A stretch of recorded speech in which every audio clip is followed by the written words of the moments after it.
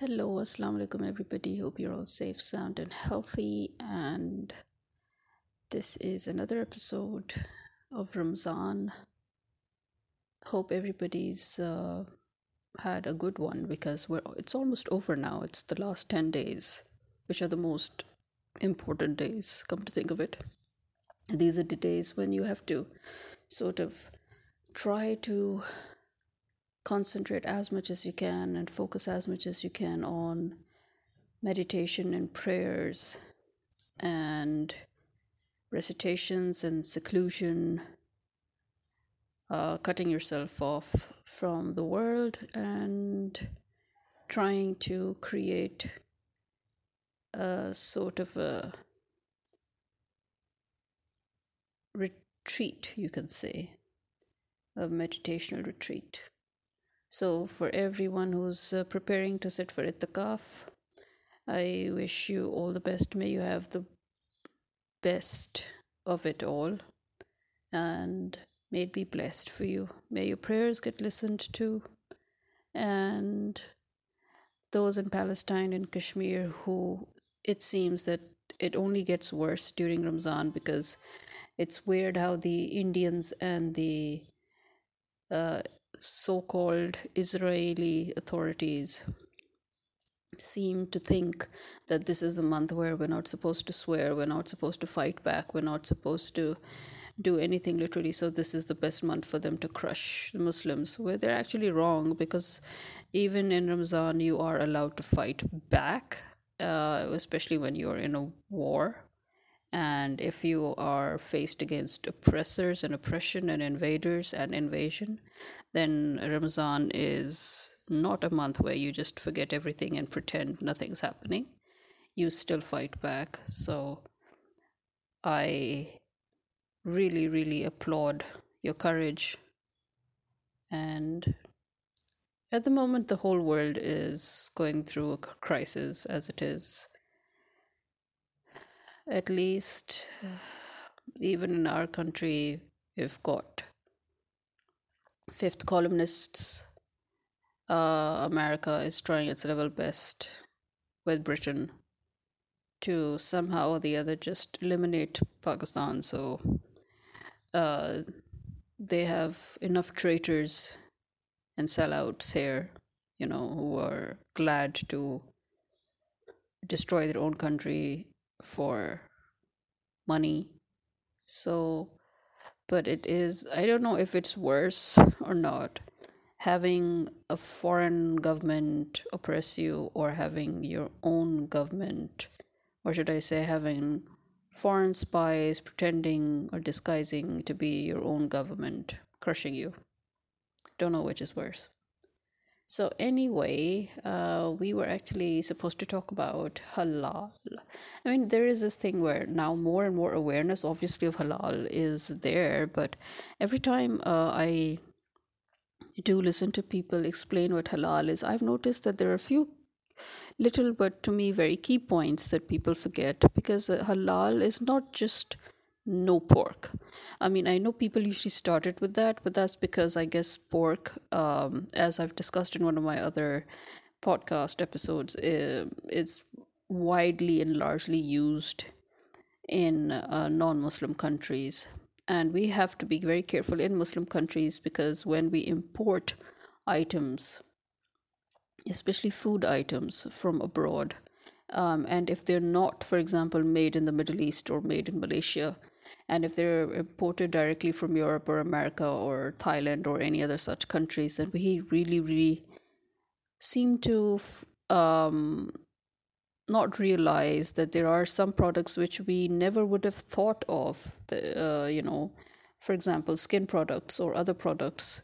Nobody would in the world would think that you would use, you know, items derived from animals like pork or like pig, or lard or gelatin, and so things go wrong basically.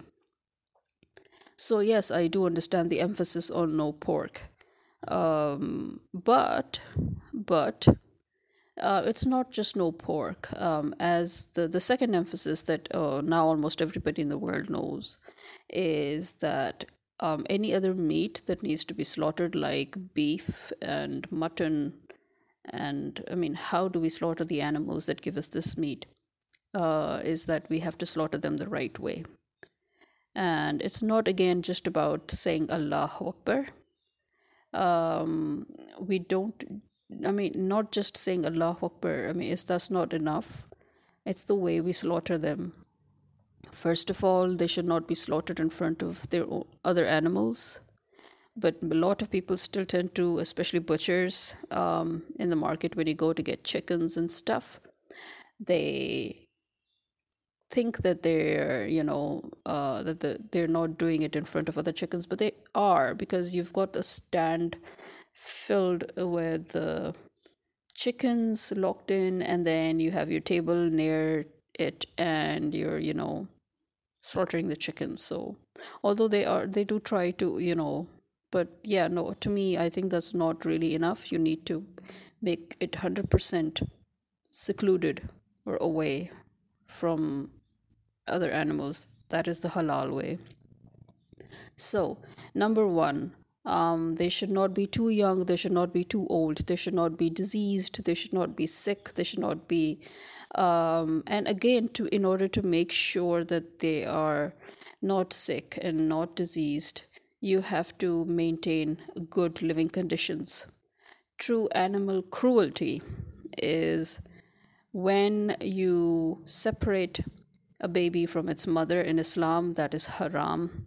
So for any animal or any bird, any insect, any human being, any living creature, it is haram to separate their babies that still are dependent on their mothers from their mothers. So you cannot, for example, there in America and in Europe and stuff, there are certain dishes that they make from veal, and one of the conditions is that the younger it is, the better it is, because it's tender. But that is not allowed in Islam.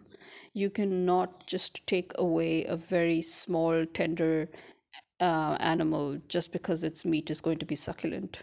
You cannot do that. You can't kill them. So they shouldn't be too young. They shouldn't be, preferably, they shouldn't be female. So again, you shouldn't slaughter female animals. You shouldn't slaughter babies or young ones. They have to reach a certain age where they can be considered old enough to be slaughtered. Then they shouldn't be too old either, because again, that's not good. Meat wise, also, it's not good. And then again, as I said, living conditions matter a lot. What you feed them and how they live, that is all part of the halal conditions. Okay, so if you think that you're just stuffing chickens into, this brutally into these little cages or nets, and you tie them up together, and you think, oh, it doesn't matter.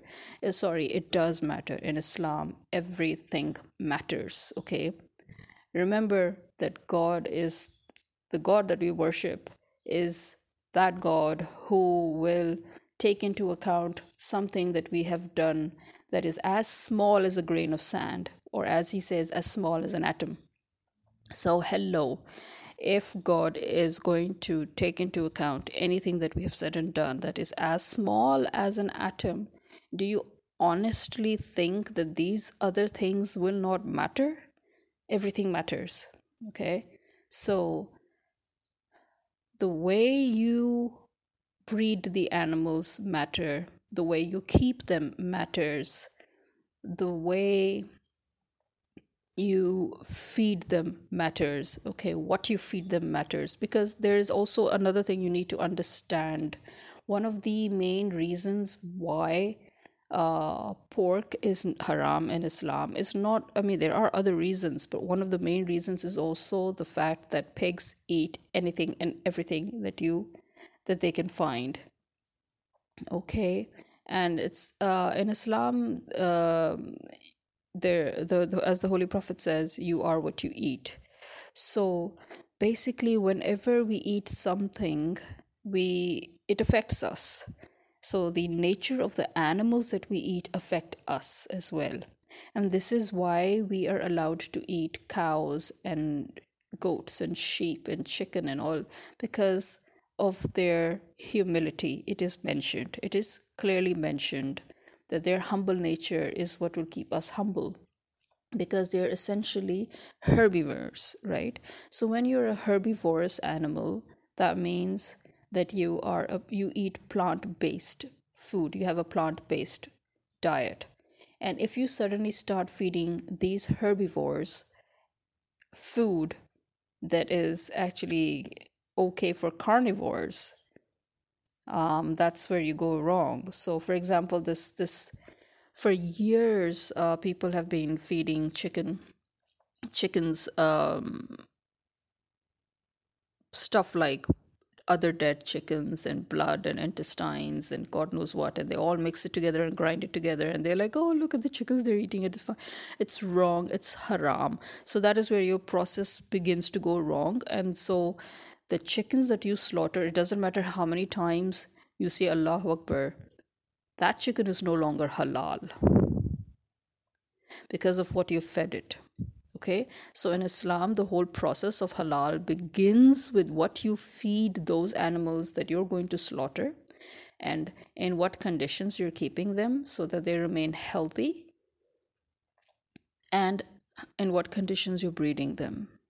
Okay, these things matter in Islam. This is the whole process that makes the meat that you eventually eat halal.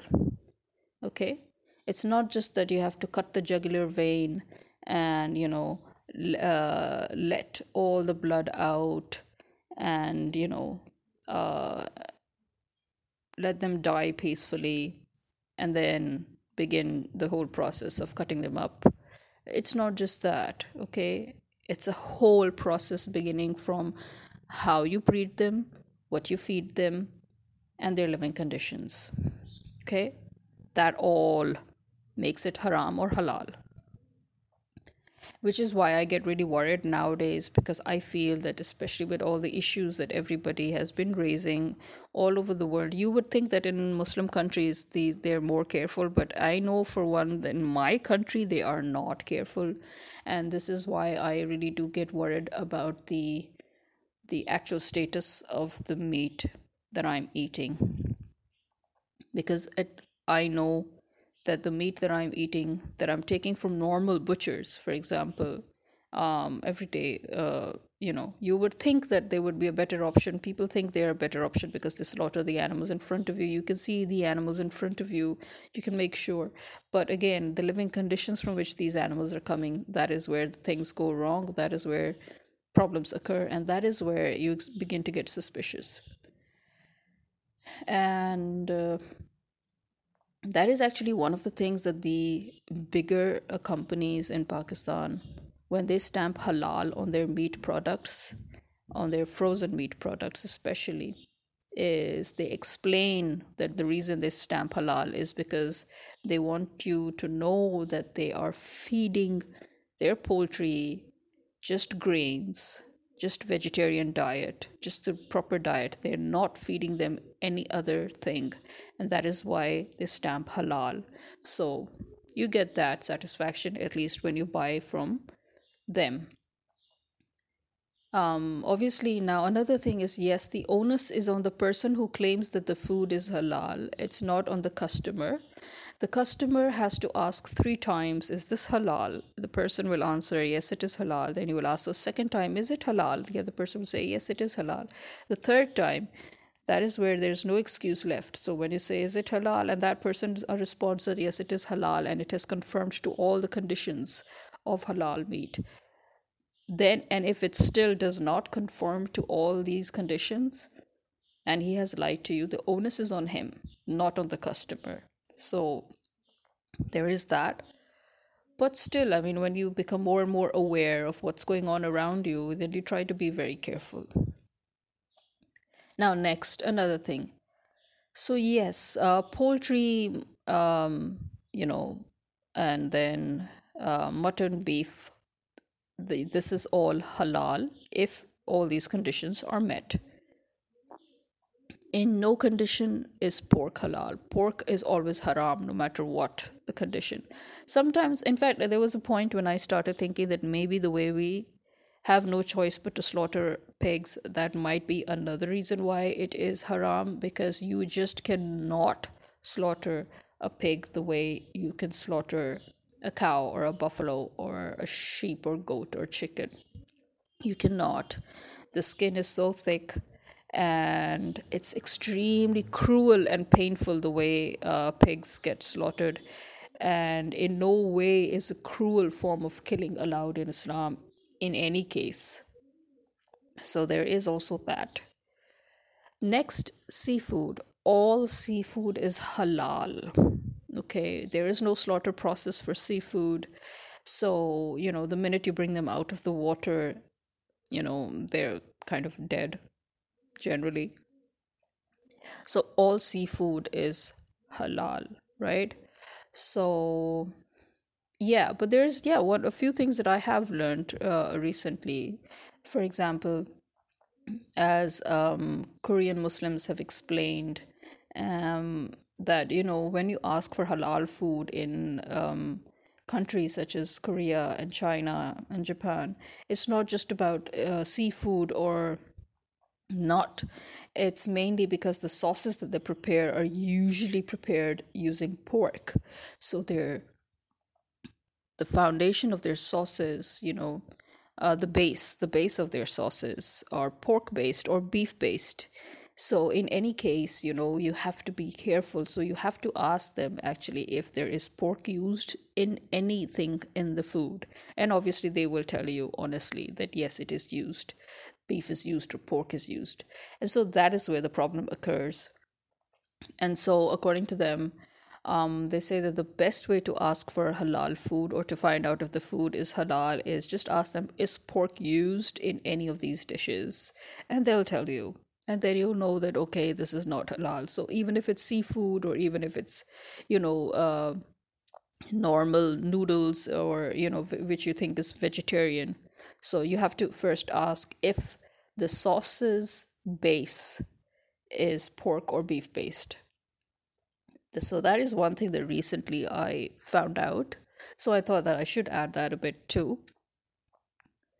And yeah, in China, although Islam is almost as old as it really is, it has been almost 1400 years or a little over 1400 years since Islam was introduced in China. And Chinese street food, especially, is heavily influenced with Islamic food and halal food. But again, that doesn't mean that the street food that you will find will always be halal. But so you should ask in Beijing and places, bigger cities like that, or in cities that are predominantly Muslim, or in states that are predominantly Muslim. Obviously, you wouldn't have a problem finding halal, both in the form of street food as well as in the form of,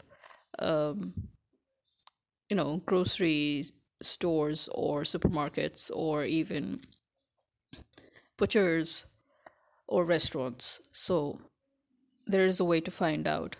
Actually, you will find more halal options in China if you know where to look, as opposed to in Korea, where it's almost zero, except in maybe Seoul, and where in Japan also it's very, very minimal. So compared to Korea and Japan and China, you actually have a lot of options. So there is that. Now, coming back to seafood, yeah. So and now vegetarian. So vegan, vegetarian, it's all halal. And as you know, that's why when we look for makeup products, also thankfully, halal makeup has become very, very popular. Halal nail polishes and makeup, because at least now you're free. You're mentally free. You can now wear, because first of all, animal cruelty in Islam is not allowed in any form. Using animals in makeup just doesn't make any sense to me, and I've never actually used makeup. Luckily, very fortunately, I've never been interested in makeup, so I've hardly ever used it. But the fact that animals like whales and dolphins and stuff have been used in makeup products is very sad. So I would always rather go for halal makeup if ever I have to use it. So, nail polishes or makeup and stuff, yes, halal is best because, first of all, no animal is used. So, it's purely vegetarian or vegan. So, plant based, mainly water based. So, no alcohol is used, no gelatin is used. You're fine. So that is why actually the halal makeup industry has a huge industry, and in fact, I'm surprised that it took them so long to begin. Although I guess one could argue um, it hasn't been such a new venture, but in a way, it is. It is a new venture where the public or general consumers are concerned. It's only been a few years, I think you would say, um, that it has truly hit the market and it's available to everybody. But yes, they are a bit on the expensive side. Hopefully, that would, in some cases, they have managed to sort of, make the price a little more affordable and all. And as I said, the market is huge for halal makeup and halal, skin products and nail polishes. And that is because, then even the vegans and the vegetarians can use it, without any problem. So this is basically what we mean by halal. Okay, halal is, in Islam it's halal, and in Judaism it's kosher. They mean the same thing. Okay, so halal is kosher, and yes, Muslims can eat from a Jewish restaurant because generally the Jews do follow the same conditions imposed on Muslims. So the same conditions on slaughtering meat um, is imposed on Jews as well. And, that's why you can eat kosher. So if you have a problem where you cannot find halal, you can go into a Jewish uh, restaurant where you will find halal food because it's kosher. Kosher is halal and halal is kosher. So there is that. Because I know that many people seem to still have doubts regarding that. So, yeah, but no, yeah, there is no doubt there. If you cannot find a halal place, but you can find a Jewish restaurant, you can easily go and eat there because their food is also halal. The way they slaughter their animals is the same way we do. The conditions are the same that need to be met. Okay, so if they say it's kosher, it means it's halal. It's as simple as that. And next, what else could we explain as halal? Yeah, so okay, halal would also extend to the usage of leather. Again, any pork based leather cannot be used. But yes, other forms of leather can be used, like cowhide, but again buffaloes, again sheep, goat, um, snakes, reptiles, alligators. Yes, they can be used on on your everyday products like shoes and bags and stuff. But again, not pork, not pig, not lard, nothing. So hope that clarifies the whole um, meaning of halal, the definition of halal. And understand this, that in Islam, things that are made haram are actually makruh. We call them makruh because it means that they are something that should not be used at all unless it is a life and death situation. So, if it is a life and death situation and alcohol is the only thing that can save you, then yes, it can be used. Similarly, pork can be eaten if that is the only thing there and it's a completely life and death situation. So it has to be an extreme condition because in Islam, nothing beats the sanctity of life. That is also something that one needs to understand. Nothing beats the sanctity of life. In Islam, life is sacred, life comes first. So you are not allowed to kill yourself for any reason, and you're not allowed to kill anybody else for any reason, as the Prophet said. And this is a much widely quoted hadith of the Prophet, which nowadays many people try to make their own, but the original person who ever said this was the Prophet Muhammad, peace be upon him. And he said that because this is the Islamic rule, it's the cardinal rule, that if you kill one person, you kill the whole humanity. If you save one person, you save the whole humanity. Okay, so this is the Islamic rule, this is the Islamic law.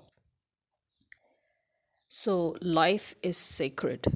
You cannot take any life for no reason. And so survival comes first. And so to save your life or somebody else's life, if there is something that is in a daily routine haram and it's the only option there, it can be used to survive.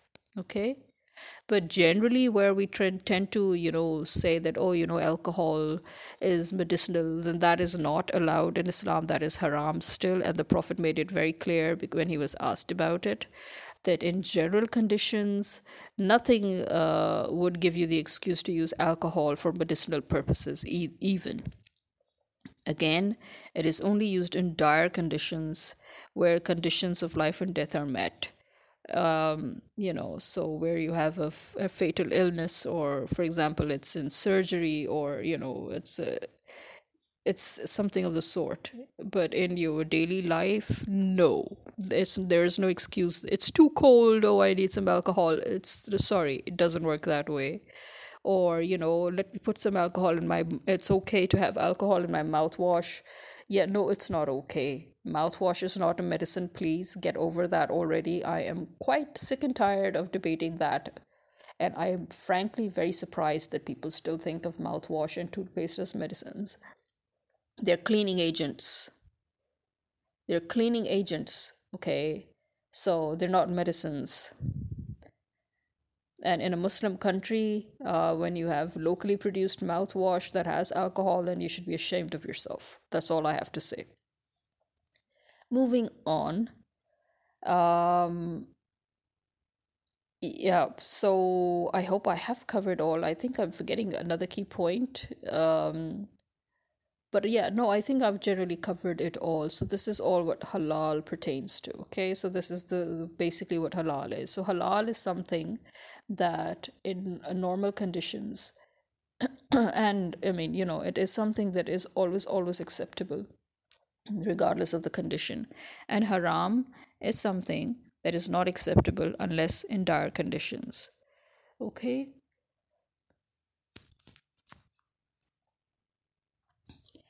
And we need to understand that if in Islam something is declared haram or makruh, it's because it is actually not good for you in the long run. So anything that harms you more than it benefits you comes into the makruh or the haram part.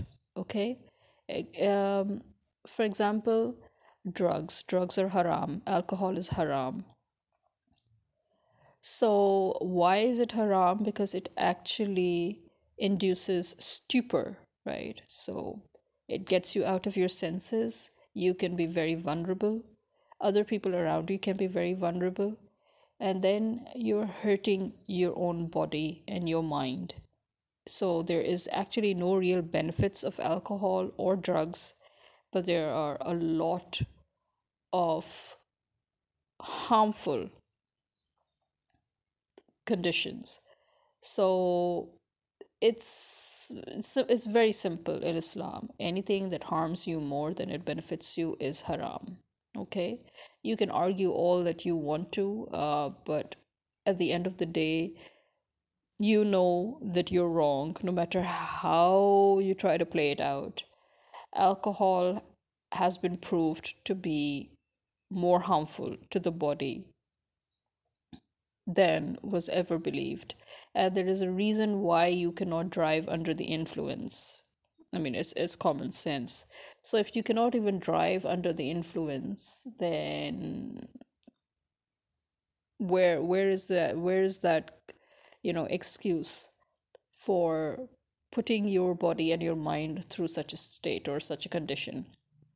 And also in the long run, actually. So anything that eventually, or it doesn't matter if it's eventual actually or if it's immediately, but in any case, anything that at the end of the day destroys your body or your mind, that is haram.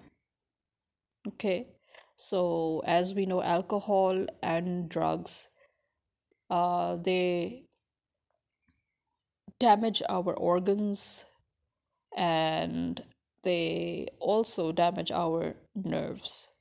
So our nervous system gets compromised, our organs get compromised, our whole body breaks down. And that is why it is haram. So in Islam, anything that harms you more than it benefits you is automatically haram. So I hope that this whole concept of haram and halal is clear. Do feel free to, ask me about it. And you can also, comment on my YouTube, because I will post this on YouTube as well for those who prefer to go to YouTube. So you can, feel free to just put it down in your comment section, whatever it is that you need to, verify, or any questions or any other subject that you think I need to clarify. And at the same time, do follow me on Instagram as well, where I try to post, as much as I can on other things in detail. Because I'm actually not much of a YouTuber. The only reason I use YouTube is to post these episodes. So you won't find anything other than my podcast there mostly, or some really mini episodes. But yeah. Um, do follow me on Instagram, and that is at Leaping Mind. So yeah, at Leaping Mind, that's my handle, and see you all there. And again, feel free to please DM any questions, and I will follow up with it. Take care, everybody. Ramzan Mubarak. And Eid is coming up, so in advance, Eid Mubarak, in case I don't get to make an episode of that. And have a blessed month, have a blessed year, have a blessed life, everybody. May all your prayers get answered, and may you all get that peace that everybody's looking for. Khuda Hafiz.